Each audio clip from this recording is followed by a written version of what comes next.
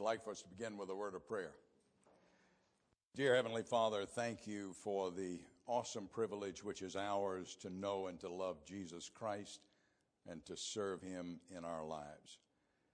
I cannot thank you enough for this magnificent church, for all it is coming to mean to so many, for the great work that's being done here, for the leadership that exists here. And I pray that you will endow them with your powerful Holy Spirit, that their future may be bright beyond imagining. In Jesus' name, amen. Central Church is a huge part of my life and my heart. It wasn't here all that long. It wound up being right at 2 years. But that 2-year period was a transforming time. Now, I will have to tell you that when we first arrived here, there were 14 people. There was a janitorial staff of 6 magnificent African-American guys from the South who spoke my language and I spoke theirs, and we loved each other. But that was it. And the first time we walked around here, we got back to the hotel room, and Tricia said, "Are you sure you know what you're doing?" Well, I said to her then, and I still say this, I've been in the ministry for 50 years, and in all of those years, I never actually started a church. And that was a missing link in my whole journey with Christ in the ministry. And so I look back at this and I basically say, I got to start a church in a Gothic cathedral. Nobody else gets to do that.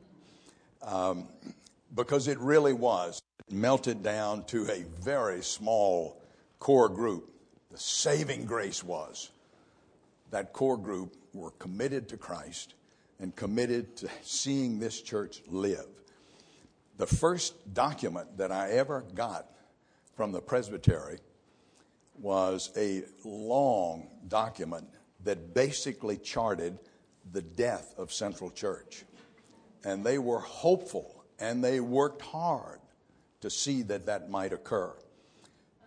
God had another idea, and you now are witnessing how that is unfolding. So this place means the world to me, and I'm honored to spend these moments with you. Now, what I want to do is basically everything that happened in Orlando happened on the basis of a biblical foundation.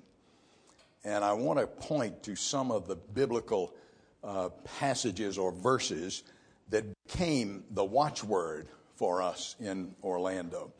And I want to begin with a parable from Matthew 13, beginning at 24. Jesus told them another parable. The kingdom of heaven is like a man who sowed good seed in his field. But while everyone was sleeping, his enemy came and sowed weeds among the wheat and went away. When the wheat sprouted and formed heads, then the weeds also appeared. The owner's servants came to him and said, "Sir, didn't you sow good seed in your field? Where then did the weeds come from?" "An enemy did this," he replied. The servants asked him, "Do you want us to go out and pull them up?" "No," he answered, "because while you are pulling the weeds, you may root up the wheat with them. Let them grow together until the harvest. At that time, I will tell the harvesters, first collect the weeds, tie them in bundles to be burned, and then gather the wheat and bring it into my barn." Now that's the parable itself. A little later, we read, "Then he left the crowd and went into the house. The disciples came to him and said, 'Explain to us the parable of the weeds in the field.' He answered, 'The one who sowed the good seed is the Son of Man. The field is the world.'" Key line. The field is the world. And the good seed stands for the sons and daughters of the kingdom. The weeds are the children of the evil one. The enemy who sows them is the devil. The harvest is the end of the age, and the harvesters are the angels. As the weeds are pulled up and burned in the fire, so it will be at the end of the age. The Son of Man will send out his angels, and they will weed out of his kingdom everything that causes sin and all who do evil. They will throw them into the fiery furnace, where there will be weeping and gnashing of teeth. That sounds like great fun. But the righteous will shine like the sun in the kingdom of their Father. He who has ears to hear, let him hear. Now, the key phrase that captivated this band of folks in Orlando, Florida in 1982 was the field is the world. And we got to thinking about the fact that here's Jesus, a backwater preacher, not terribly well known, with a band of disciples who were anything but prize winners. And he tells them that the field is the world. How in the world did they manage to catch a vision that would allow them ultimately to bring down the Roman Empire and to change the world? And you and I are living in that changed world. A small group of people deeply committed to Christ, drawing on the power of the Holy Spirit, and using all of the creativity and energy of which they are capable, can in fact change the world. In 1982 in Orlando, nobody much believed that. But we came to believe it. And then as we began to unfold what that was going to mean, perhaps, we began to realize that we needed to have a strategy. We couldn't just allow things just to kind of wander from one day to the next. We needed to have some kind of encompassing strategy. And it was then that I stumbled on what became for me and for us that strategy. It's the strategy of Paul. Now, I want you to understand, I'd spent my life studying the missionary journeys of Paul, but I missed the key of the whole thing. Paul wandered 8,000 to 10,000 miles over the Middle Eastern world, wandered through all kinds of small towns and rural areas, and established churches in any number of places. But he only spent time in the city. I missed that. He spent 2 to 3 years in Ephesus, another 2 to 3 years in Corinth, a significant period of time in Thessalonica. All of the key cities, he devoted himself, his time, his energy, and his effort. Why? Because I believe Paul came to realize that if he could plant the gospel firmly in the city, that the traffic of people and commerce and trade and everything else, the traffic would carry the seeds of the gospel out to the surrounding area. And then I stumbled across a verse. I'd never noticed this before. Who knows how many times I'd read it. After spending, it says 2 years plus, when you add up all the other times that are mentioned in Acts, it was actually 3 years in Ephesus, one of the great key cities of the ancient world. This is what it says.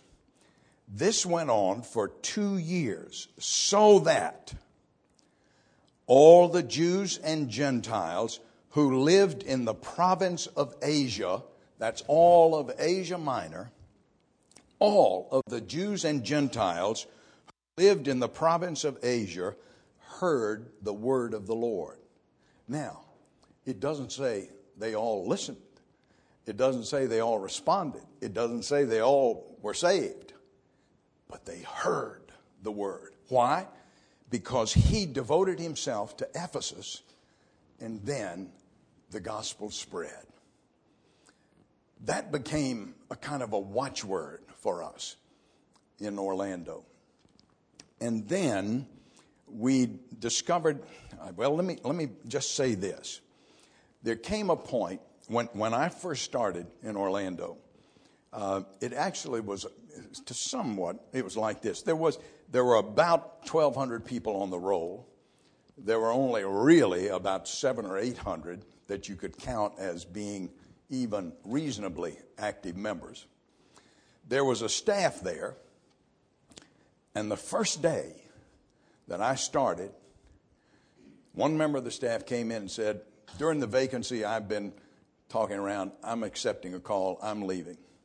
Shortly thereafter, another staff member said, I'm in administration here, I don't want to be in administration anymore, I'm accepting a call elsewhere.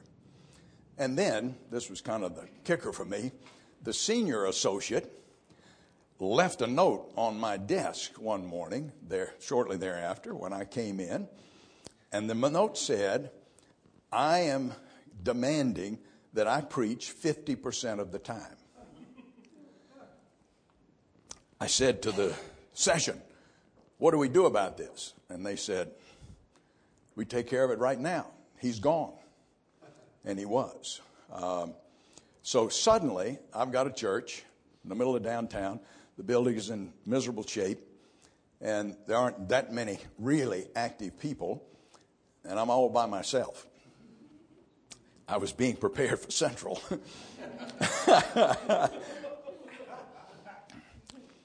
Well, at that point in time, we all recognized, the elders and I recognized, this is either going to be catastrophic or it's a great opportunity.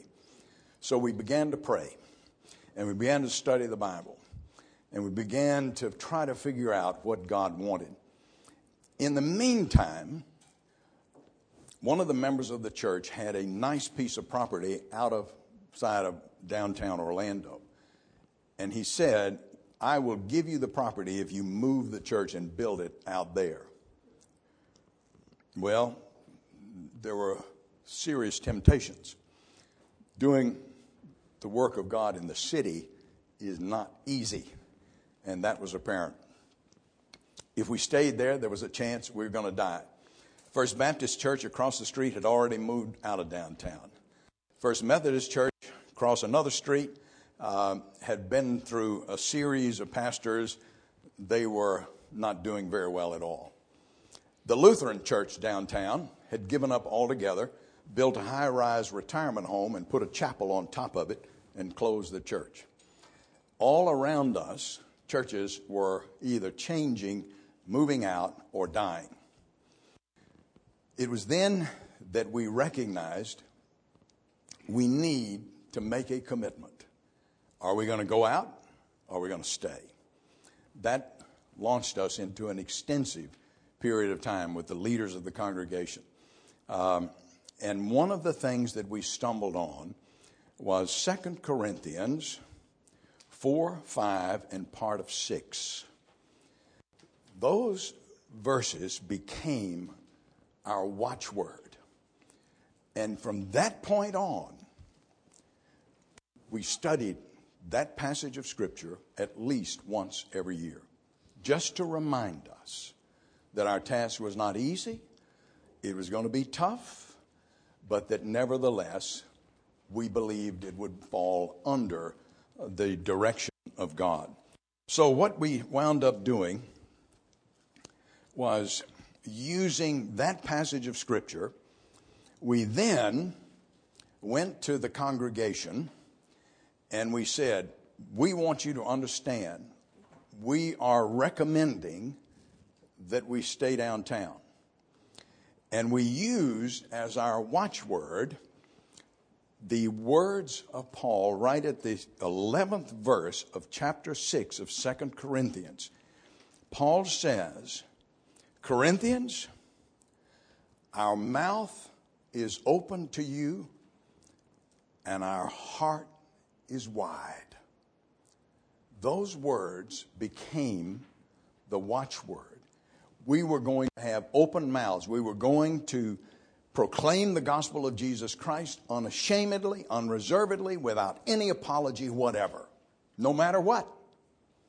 And our hearts were wide. We were going to attempt to embrace the city around us. At that point in time, the congregational meeting, I shall not forget this, there was an older man in the congregation named Herb Hack. He was from Germany, and he had a broken English accent that was really difficult to understand.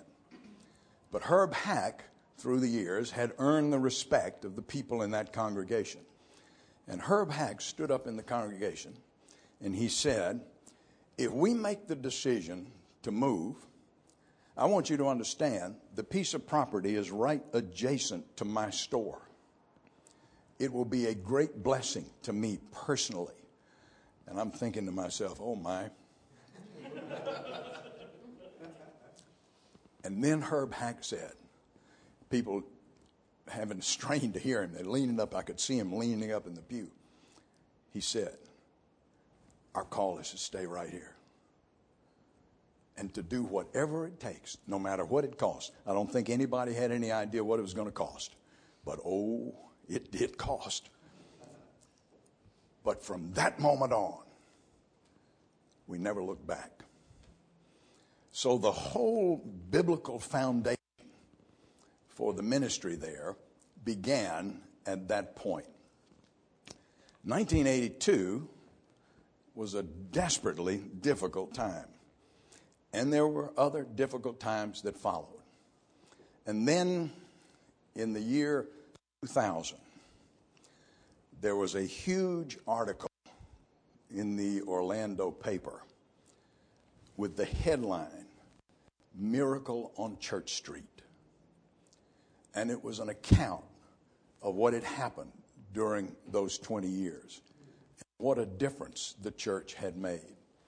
So, when you take seriously your call, and when you understand that the field is the world, that's what we're about, and when you understand that if you plant the gospel deeply and seriously in the city, it's going to spread, and when you adopt as a principle, we're going to have open mouths and wide hearts, then God blesses that. Now, that's the kind of biblical foundation. I guess let me just, because I just suddenly thought of this. Steve Hayner he's dead now. He died of cancer just a couple of years ago. Was the head of InterVarsity, that magnificent ministry. Steve Hayner came and spent a week at First Presbyterian Orlando. And at the end of that time, he sat down with our leaders and he said, I've been trying to figure out how to capture what's happening here in a single sentence. And I think I've found it. He said, this place is totally out of control and knee-deep in miracles. And it was totally out of control. There are 165 by that time different ministries flowing out of the life of First Presbyterian Orlando. And I wasn't in control of them. Some of them I wasn't even aware of. But the Holy Spirit was in control. And that's all that mattered. And so it was on that kind of energy that the ministry was built. Now, what I have on your sheet are the kind of, I'm a preacher, come on. They're all going to start with I, and they're going to be cute, and they'll be easy to remember, hopefully. But these are the elements that came together in a variety of ways to make it possible for God to use what happened there. Now, what we're going to do is we're just going to kind of start in, work through. You can stop me anytime. You can put a hand up. You can say, wait a minute, how did that happen? What was the result of that? Anything like that this is a free-for-all. But I'm going to give you, as best as I can, what occurred there and why. The first is identity. Every person has to have an identity, and it's more than just a name. My name is Howard Eddington, but my identity is bigger than my name. Name's important, yes, but there is also the role that I play as husband or father or a pastor or whatever. All of those elements come in. There are a variety of other factors that make me who I am. Exactly the same is true of a church. Every church has a personality all its own. Every church is unique. It's unique because of its history. It's unique because of the people who are a part of it. It's unique because of its location. It's unique because of its sense of mission. All of those things work together to create the identity of a congregation. Now, in years gone by, the society around us was really wonderful about helping to give the church a sense of identity. The society basically kind of supported the things that the church was about. And it was relatively easy to do the ministry in that kind of a situation and setting. No longer. You and I are living in a secular society. It is even, in many respects, a pagan society. It is not unlike the society in which the early church took root. And the tasks and challenges and obstacles that they faced then, we are having to face now. We got a different kind of a set of those things, but they're still the same realities. There's a sense in which the church's situation in the surrounding culture is no different now than it was when the church began, at least in this country. So, a sense of identity becomes incredibly important. Who are we at the corner of Park and 64th? Now, I will tell you that there were two things that occurred. One was we adopted a motto for the church. Nike. When you say Nike, what is the little motto that Nike always affixes? Just do it. 3 little words. A church, I believe, needs to have 3 or 4 little word motto. Because I'll explain in a minute how that affects what happens. Because we made the decision to stay where we were, if you take a map of Orlando and put a pin right in the center of the city of Orlando, that's First Presbyterian Church. And so we adopted the motto, the heart of the city. We knew we were the geographical heart of the city, but we were interested in being Christ's heart for the city. That became our identity. It appeared on everything, on the bulletin boards, on the bulletin, on the stationery. It was used incessantly in the life of the church. People actually came to the point where they didn't say First Presbyterian, they said, I belong to the heart of the city church. The motto became so incorporated into the city around us. I'll give you one example how pervasive it ultimately became. If you were to get on the city bus in Orlando and ride it in the middle of downtown, as the bus pulls up to the corner of Church Street and Magnolia, the little computer-generated voice comes on and says, you have arrived at First Presbyterian, the heart of this city. On the public buses. The reason for that is it was easy to remember. And all of our people found it easy to remember. And that became, first of all, our name, but also our identity.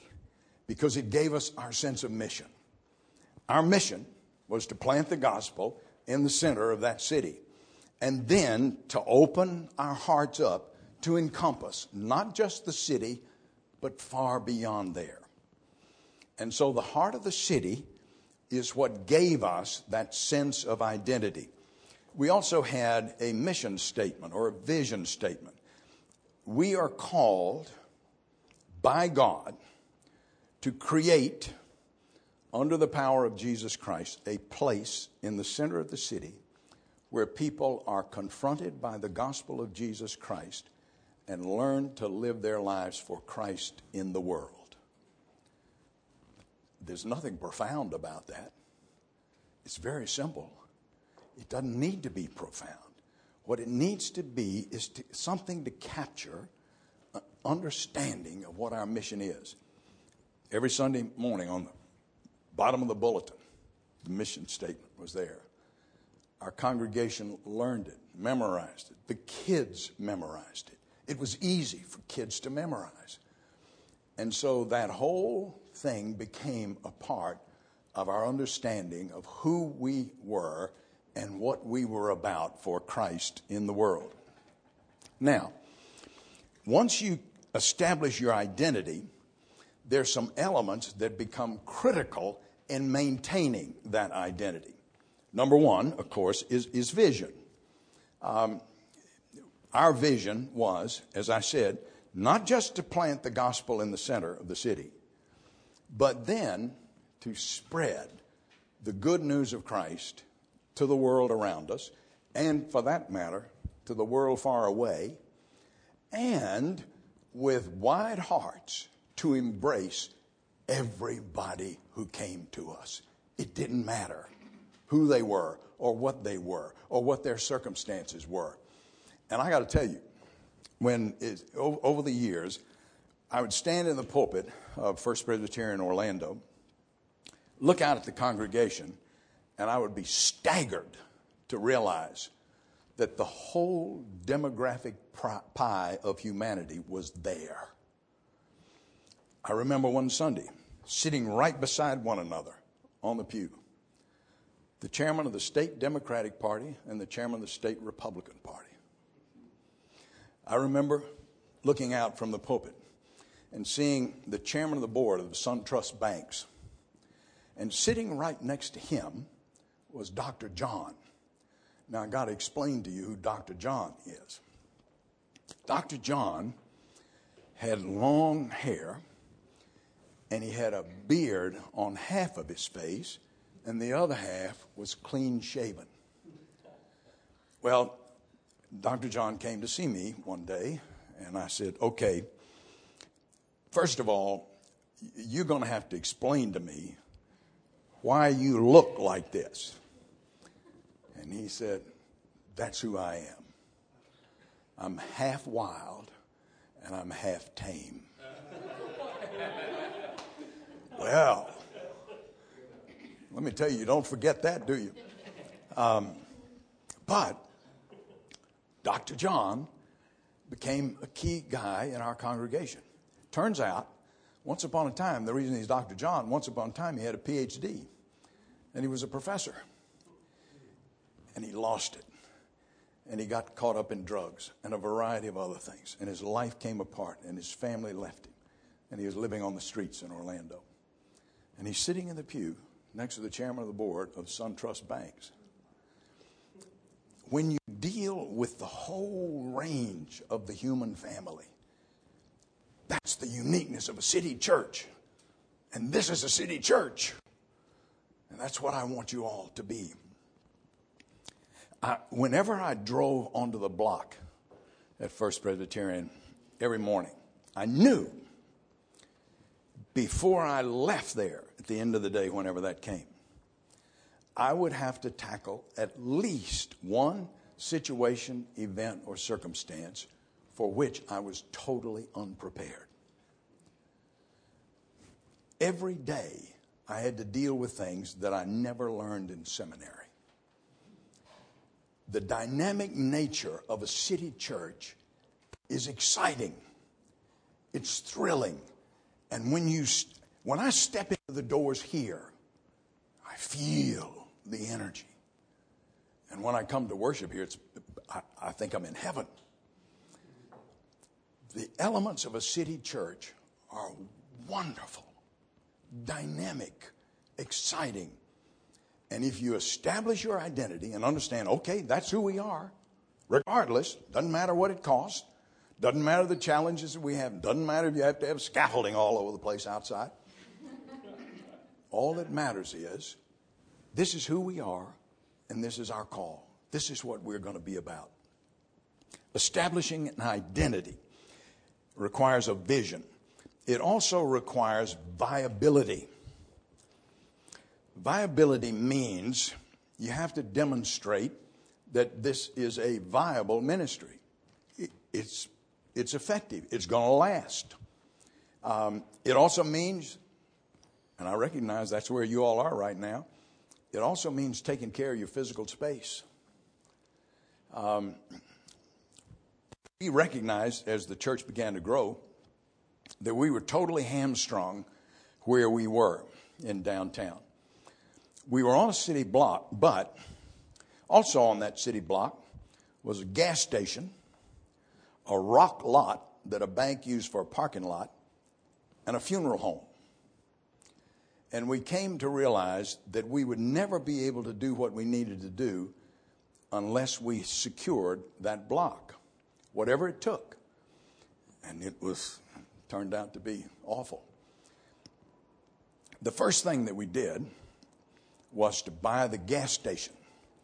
And that meant we had to tear the gas station down, and then they had to dig down because of environmental stuff, way, way, way down in the earth, and let it sit for months and do all kinds of other things there.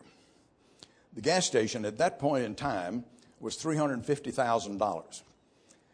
That was a lot of money to us at that point in time, and we didn't have it. And so I recognized that we were going to have to borrow the money. So one day, not long thereafter, I'm in my office, and a lady walks in, whom I did not know. I hadn't been there all that long, and she came in. She looked like, well, her clothes were mismatched. They were ragged. She was carrying one of those crushed velvet purses from way, way back. Her hair was a stitch. She walked in and she said, "Preacher, sit down." So I said, "Okay. I want to talk to you." And she said, "We haven't met. I come here every Sunday, and I love to hear you preach. But I sit in the back because I've got some problems. We haven't met, but I want to talk to you today because I hate interest." What? I said, "I hate interest." And I'm thinking, where is this going? She says, "I know that you're getting ready to borrow money for this church, and I hate interest. So I'm going to write you a check to help so that we don't have interest." I said, "Well, okay." She looked like she just wandered in off the streets, and she gets out a checkbook. She writes out a check, hands it to me, $350,000. I said, "Miss Stewart, I don't even know what to say here." And she said, "I'll tell you what to say. I have this on one condition. I'm giving you this on one condition." So then I thought, oh my, where are we going now? And she said, "The reason I have to sit in the back is I don't walk so well. And I really love to hear you preach. And I would like to have a parking spot somewhere close to the sanctuary." Whew. 24 hours later, she had a parking spot. Well, the point is, when you dive in, determined to make the ministry viable, no matter what it costs, somehow God's going to find a way to make it happen. And Loretta Stewart was just an example of that. So viability of the ministry is incredibly important.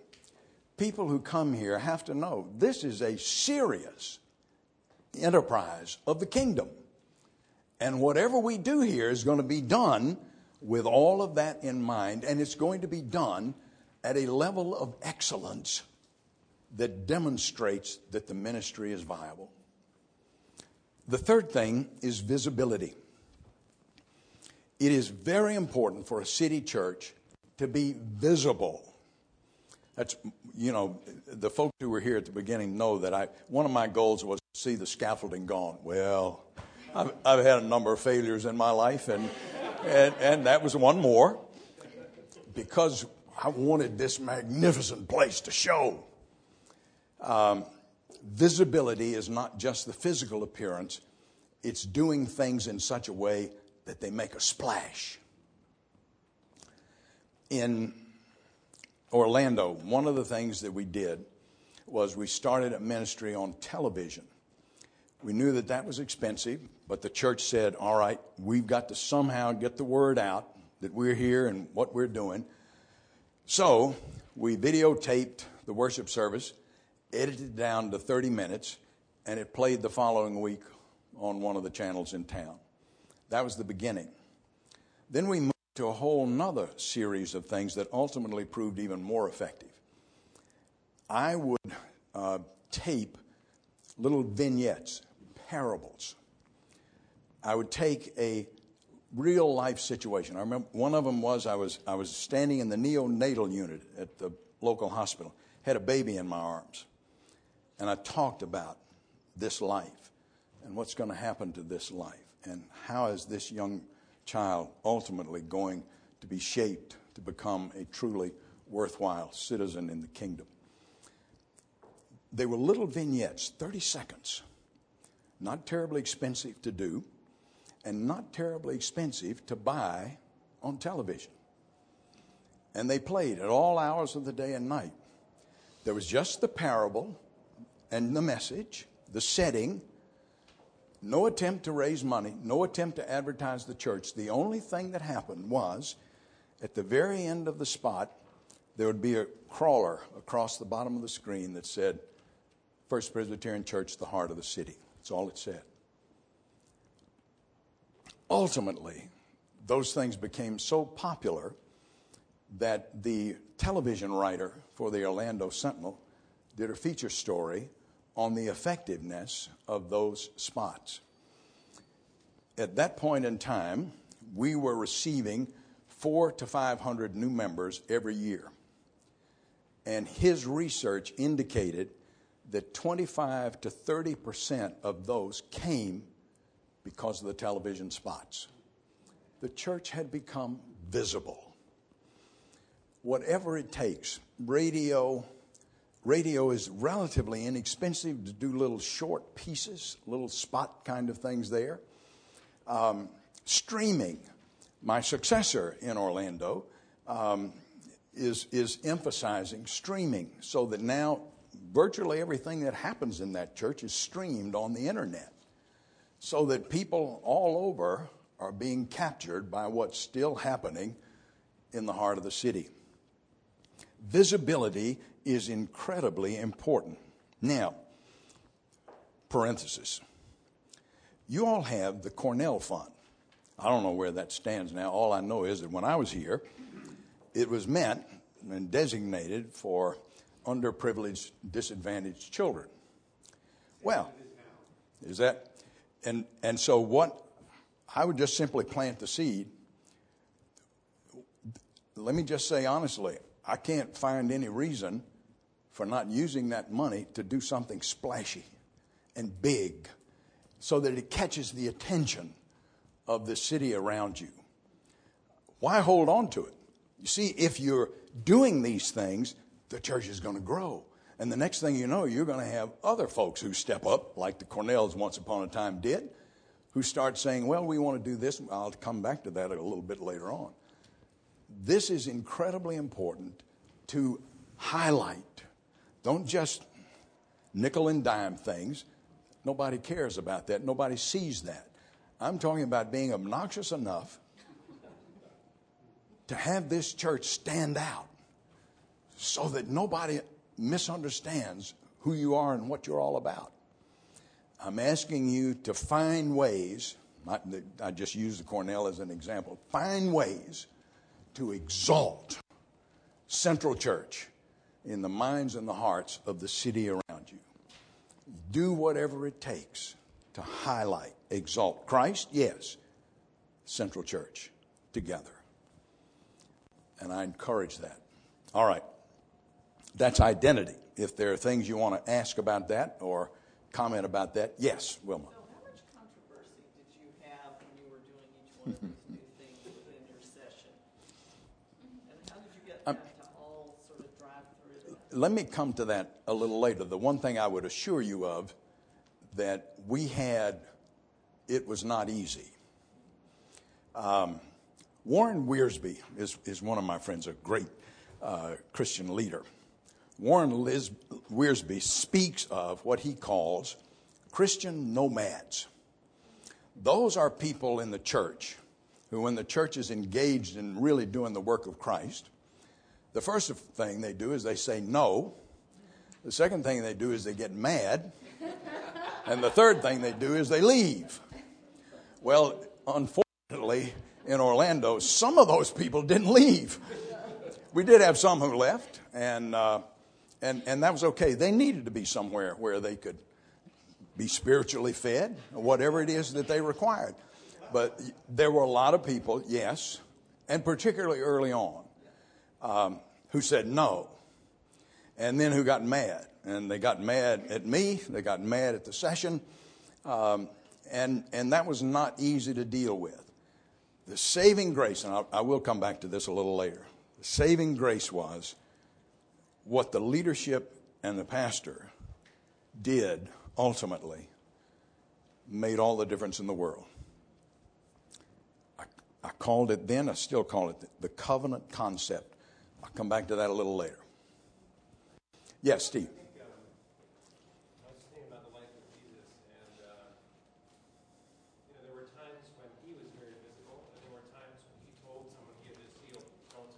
Yep. Mm-hmm. So there seems like there's also an element of wisdom. And wouldn't argue that, yeah. And that,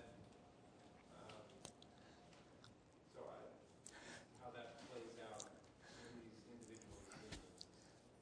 individuals. The difference for me would come at the point that this was never, nothing we ever did in terms of visibility was designed to say, look at us.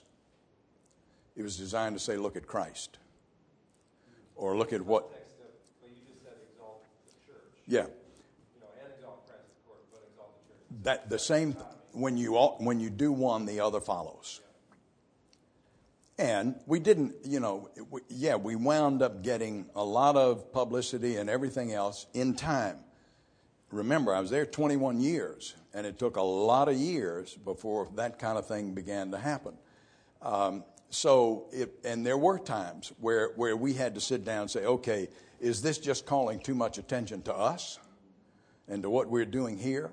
Or is this genuinely being in something that will engage the world around us for the sake of Christ? That was the element. But it's a good distinction. Thank you. The sort of taste and see. I mean, I think it draws people in and they Yeah. taste and they see that this is really about That's right. Christ, or is it really about a shell? Right. Draw attention to ourselves. I think the depth has to be there as well. And nothing, and here again, nothing we ever did, for example, on television, my integrity was never at issue. I never received a dime for anything. The church's integrity was never at issue. It was all wide open. The cost and everything involved, wide open. And the integrity of the outreach was unmistakable. The message was what mattered, not the messenger.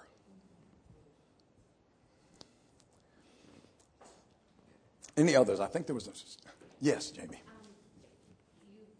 Hayner's statement about out of control and needs of miracles, you've given some examples.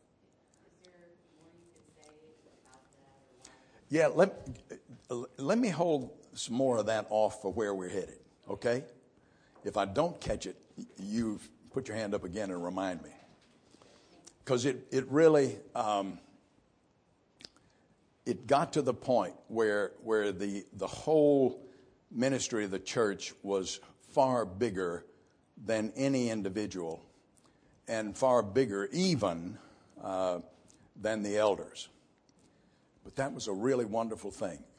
Why? Because the lay people sitting on the pews said, man, these folks can't handle all this.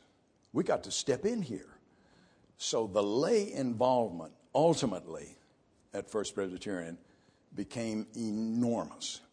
And I will point to some of that a little bit later. All right, identity. I don't know what your motto needs to be, but man, look at where you are. Look at who you are. Look at the opportunity you have. And all I can say is cut it loose.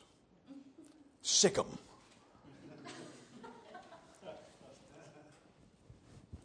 Okay, the next category, integrity. The personal integrity, not only of the pastor and pastors, but the entire leadership, became absolutely essential for us. We recognize that in our time, the church is severely damaged by those I would call Christian charlatans who are engaged in things in the work of the Lord that must break the Lord's heart. And we knew that the more visible we became, the more attention we would attract. And if we did not have a standard of integrity at the church, that sooner or later that was going to bite us. And so we worked incredibly hard at that. Now, here's where I want to take that. We came to the point of believing that people matter more than programs, and that faith matters more than function. I'm not saying program and function aren't valuable. They are. But, and this is the point where I would try to speak clearly to you in leadership. We realized that as the church began to grow, we were going to have to expand the staff. We were going to have to expand the leadership core.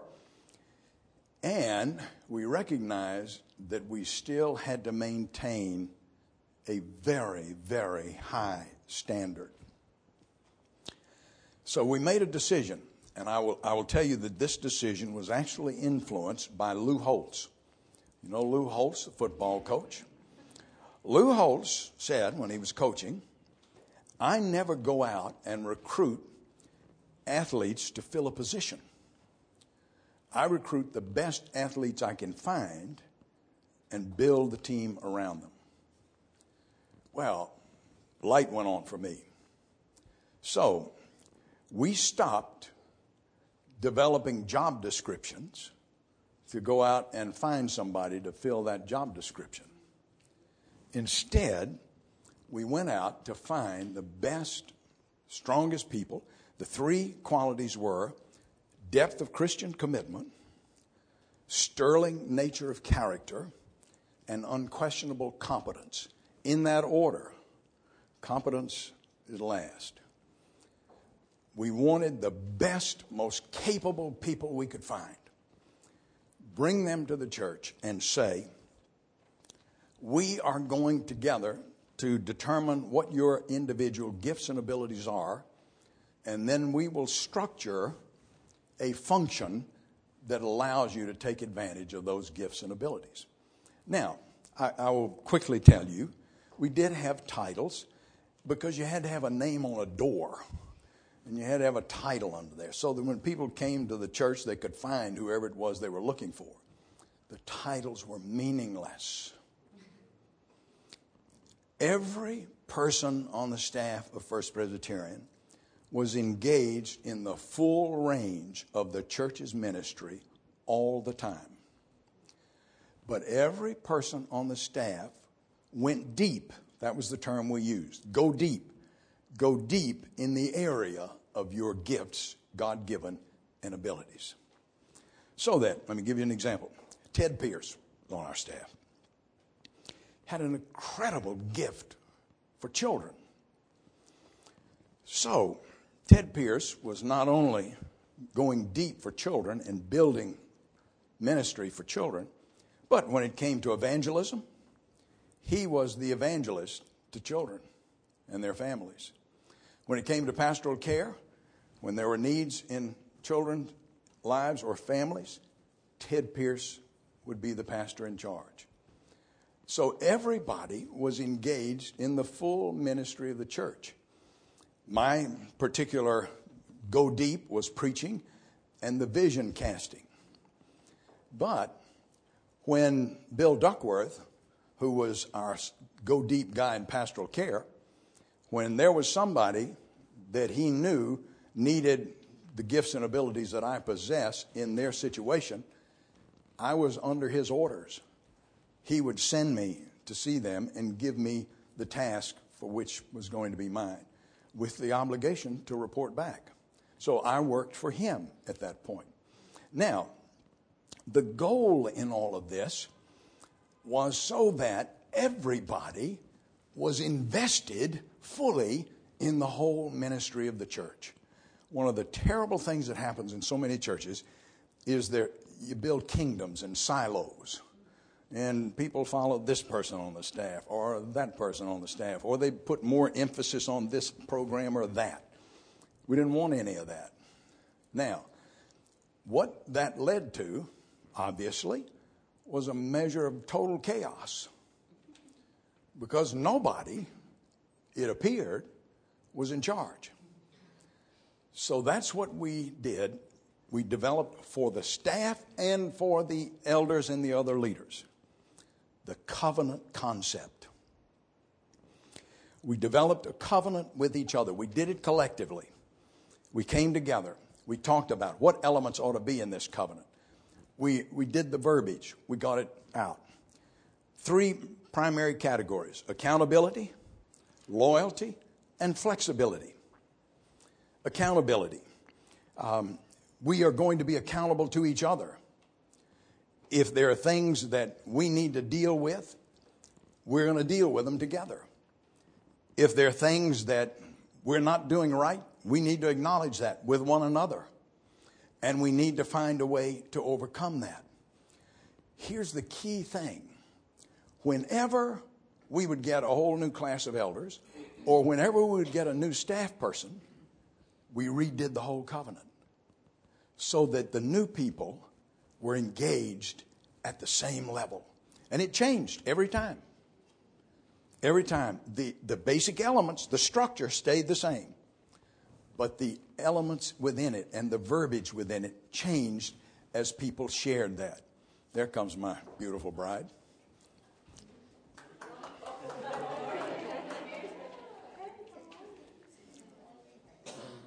Okay. The covenant concept did a couple of things. Number one, it was the glue that held us together. And all the elders and the staff all knew what was in the covenant. Accountability, loyalty. It wasn't blind loyalty, but it was loyalty to each other, so that the forces around us could not triangulate us. The forces around us could not pull us apart. The forces around us could not determine what was going to happen. We did that together. And once that was done, then our loyalty was to each other to see that it happens. The third thing was flexibility. One phrase you never heard at First Presbyterian Church was this: that's not in my job description. They didn't have a job description. You couldn't say that. Your call was to the whole ministry of the church. In the area of your gifts, you go deep, but you're engaged in every aspect of it. So the leadership and the pastors were engaged in a covenant relationship that was formulated, put together, forged by all together and then lived out under the direction of God in the lives of all of those who were involved. I would strongly encourage you to wrestle with what it means to be in a covenantal relationship with each other, and particularly with the pastor and the pastors we got now, which is a wonderful thing indeed. Another thing that was incredibly important was the freedom to fail. The leadership regularly declared to the congregation, we're going to fail. We're going to fail a lot. I've got more failures piled up than I could begin to catalog. And we trumpeted the idea, and particularly with staff people, try anything. Doesn't matter. If it fails, so what? We move on to something else. They were never hamstrung by thinking, golly, if this doesn't go well, I'm not going to be in good shape here. It was never on their plate, and they knew it. And the leaders of the congregation kept saying to them, don't worry about that. You're not going to be judged on whether or not you try something and it fails. That's not who we are. So the freedom to fail was always incredibly important. Now, one other kind of postscript here. The Presbyterian system is really ingenious. The pastors are not members of the church. The pastors are members of the presbytery. They are answerable to the presbytery. They are not, quote unquote, answerable to the local congregation. And the local congregation is able to do only two things: elect their officers and call their pastors. Electing the officers is the critical element there. Because if you got the right folks in leadership, things are going to happen that happen really in an extraordinary way. But the pastor is designated as the head of staff and the chief of the governing structure. But the pastor's ultimate obligation is to the presbytery. That is designed to keep pastors from living with this thing. Well, if I don't do this right, the congregation or the leadership's going to stand up and vote to get rid of me. That's an insecure creation of feeling. And that can be avoided, needs to be avoided, and the Presbyterian system does avoid it. So, my job at First Presbyterian was to set the vision and to see to it that all of the pieces that were out there worked as well as possible, and to see to it that everybody in staff and leadership had what they needed in order to accomplish what God was calling us as a congregation to do. And I had the wonderful freeing privilege of knowing that whatever I offered under the Presbyterian system, the leadership had an obligation to hear, to wrestle with, and to, if there are adjustments that need to be made, fine. If approvals need to be made, fine. But it gave the pastor the freedom to be the kind of spiritual leader that God requires. So, utilize the Presbyterian structure, but do it with the covenant concept, because that's where everybody comes together. And it's there where the real power of the church's ministry begins to take off. In that sense, we're all in this together. And we win together or we fail together, but we're together. And nothing is going to change that. That also means, and I'll have to say this, when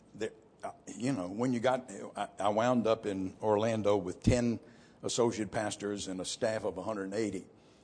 And when you got that many people, you remember what I said, it took a lot of years to get there. When you got that many people, well, Jesus said, where two or three are gathered together, I'm there, but there's also trouble there. And so we had that.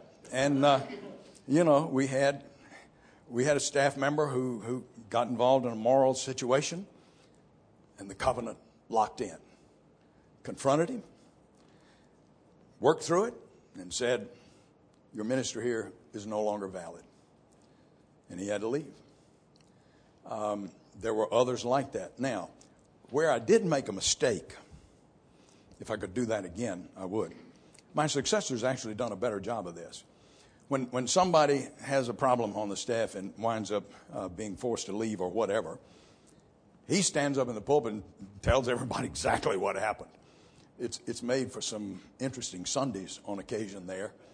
I never did that. I just said, this person is leaving, and that was it. But there was always more hurt than needed to be there. If people in the congregation had understood what actually occurred, they wouldn't have been so hurt, perhaps, by the circumstances that took place. So, I learned from that. But the covenant works. And as long as that's the binding element, then you can handle anything. I don't care how tough or seamy or difficult it is, you can handle it. But the great thing is that the beauty of the ministry, the power of the ministry, the reach of the ministry flows out of that staff leadership covenant where you're all together. Let me see if there's anything I left out there. I don't think so.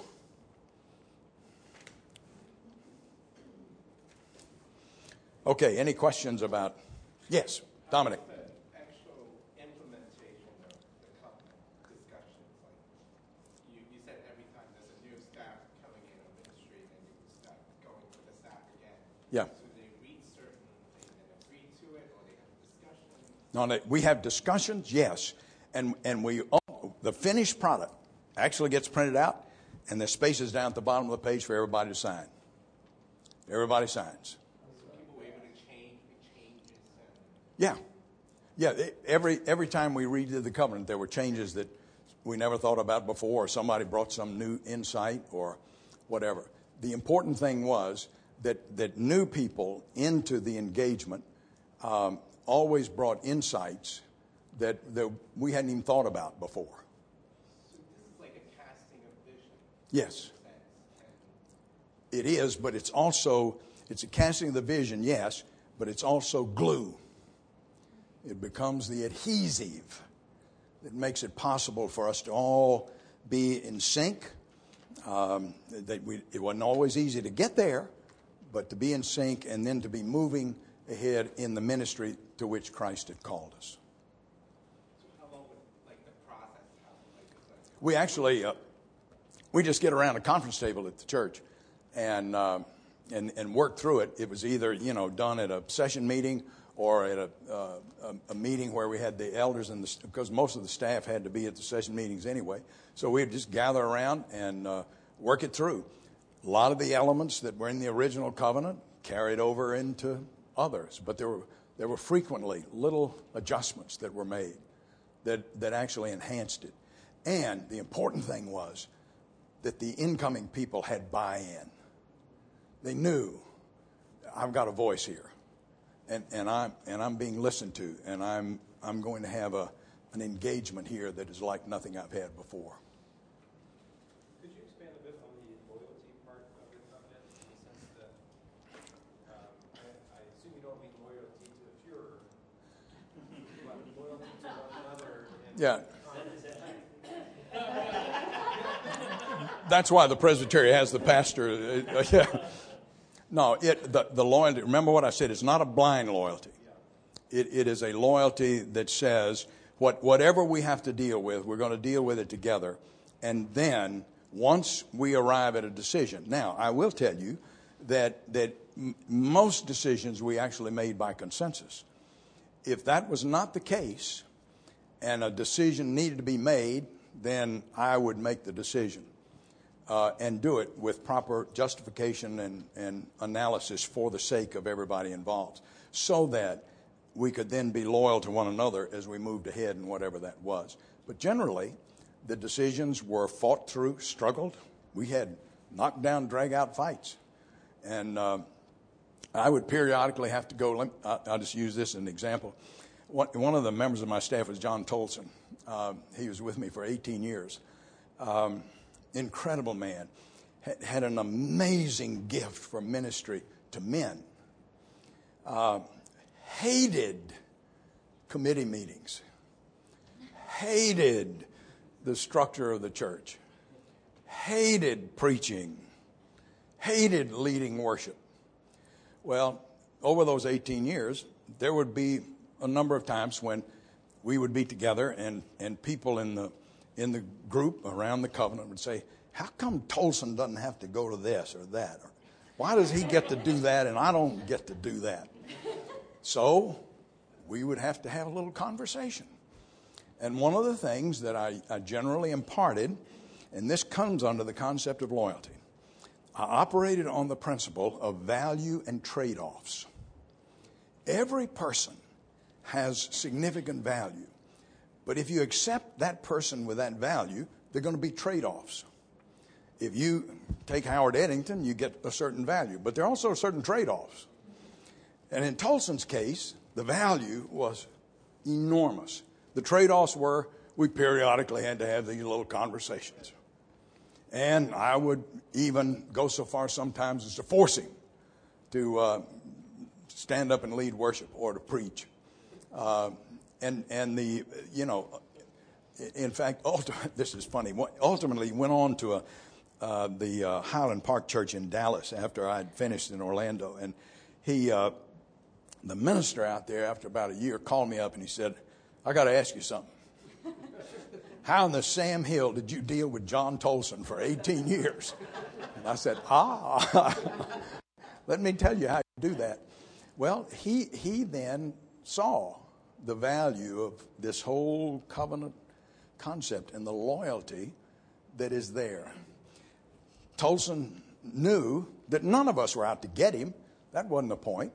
We had to accommodate his values and his trade-offs. And if we couldn't accommodate the trade-offs completely, then he had to address that under the concept of loyalty. And he usually did. He might have pouted a little bit, but that was okay. Well, that's very helpful. I mean, actually, I see that a bit in your example of the woman giving you the $350,000. Yeah. My first reaction is, well, no, we can't do that. We have to give everyone equal. We'll give you. Yeah. We'll make 10 spots, and you can Yeah. have one of them. But Yeah. we're going to assign one to you. Yep. In particular, but It's a trade-off. There's that trade-off. Yes. Yes. And as long as the glue is there, the adhesive, then the trade-offs are understandable. Everybody knows the trade-offs. It doesn't come out of the blue. Everybody who is engaged has trade-offs, and you know what they are, and you learn how, in your loyalty to one another, to accommodate those. Everybody knows what my trade-offs are. I don't know that you have any. Now, Meredith, we could talk to Meredith about this, and we might find one or two. Yes.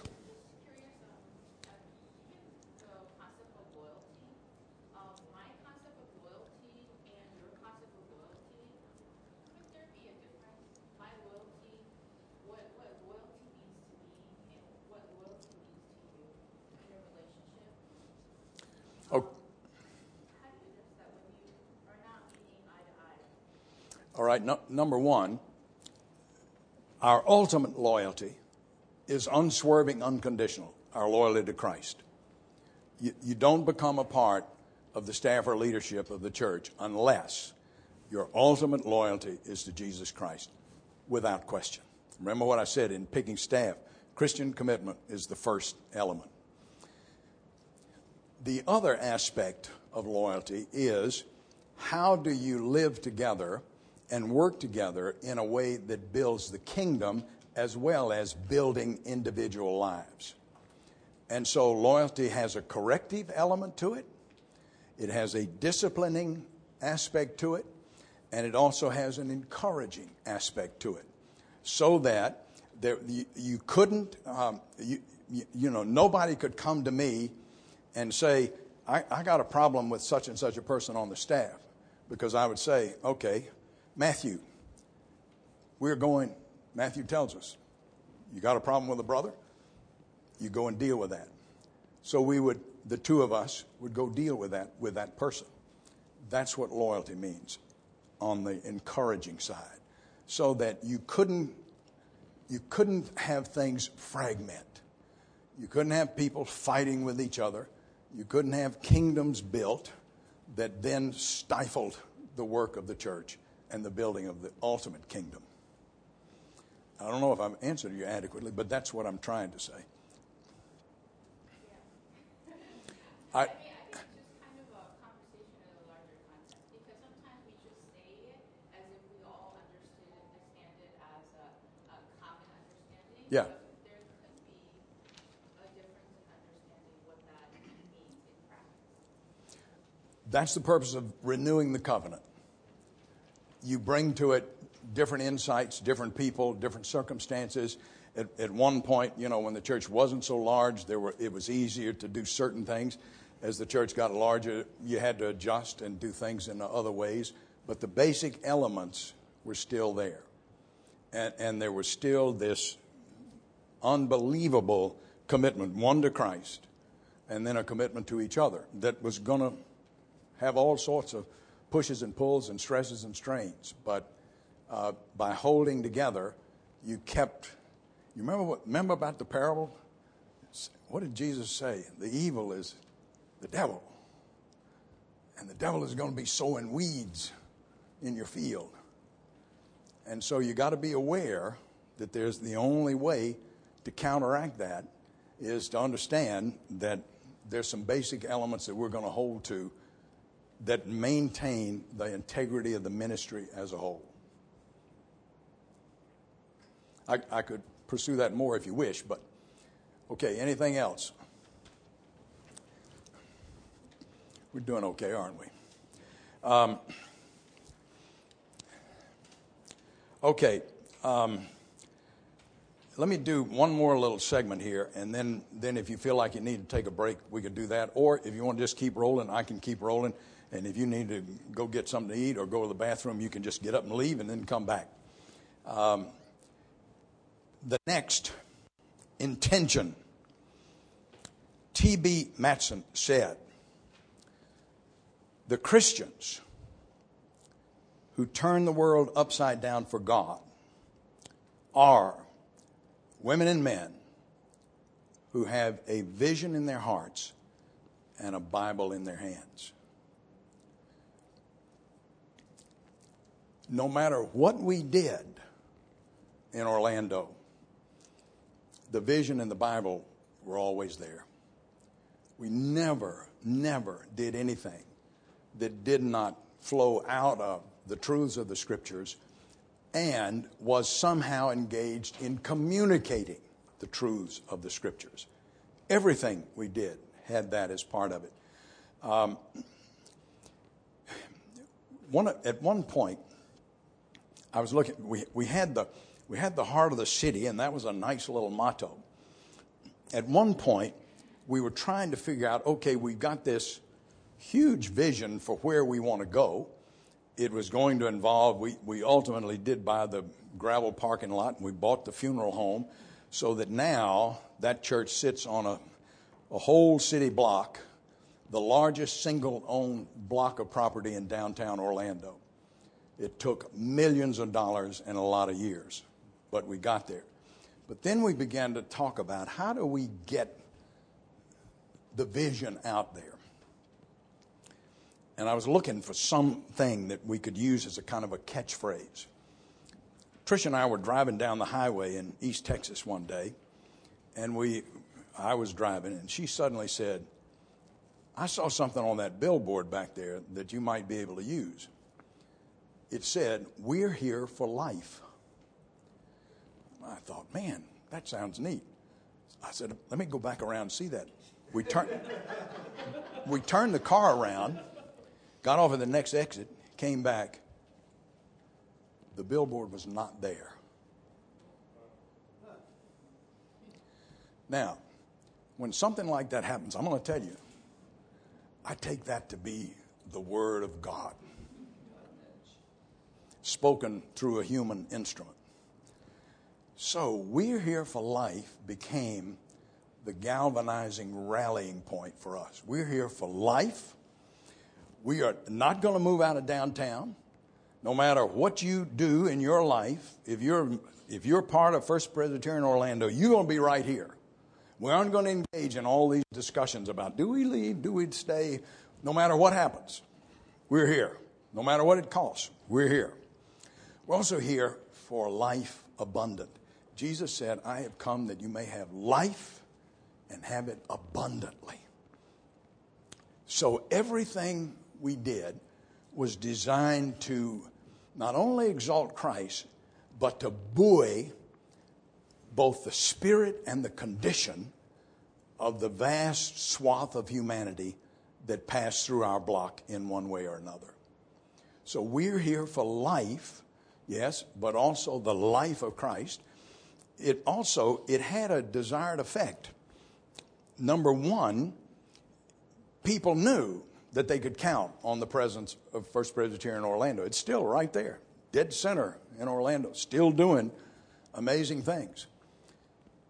They also knew that no matter what we engaged in, it wasn't going to be a fly-by-night operation. We were going to be serious about it. And it was going to have meat, the meat of the gospel, but also the meat of other things as well. And it would be sunk deep in the life of the city and the community around us. So the whole concept of we're here for life had the effect of moving the life of the church out, and I'll come to this a little later. We also then had the challenge of bringing people in. Getting into downtown Orlando was not easy. People coming to this church, it isn't easy. I mean, there's no parking.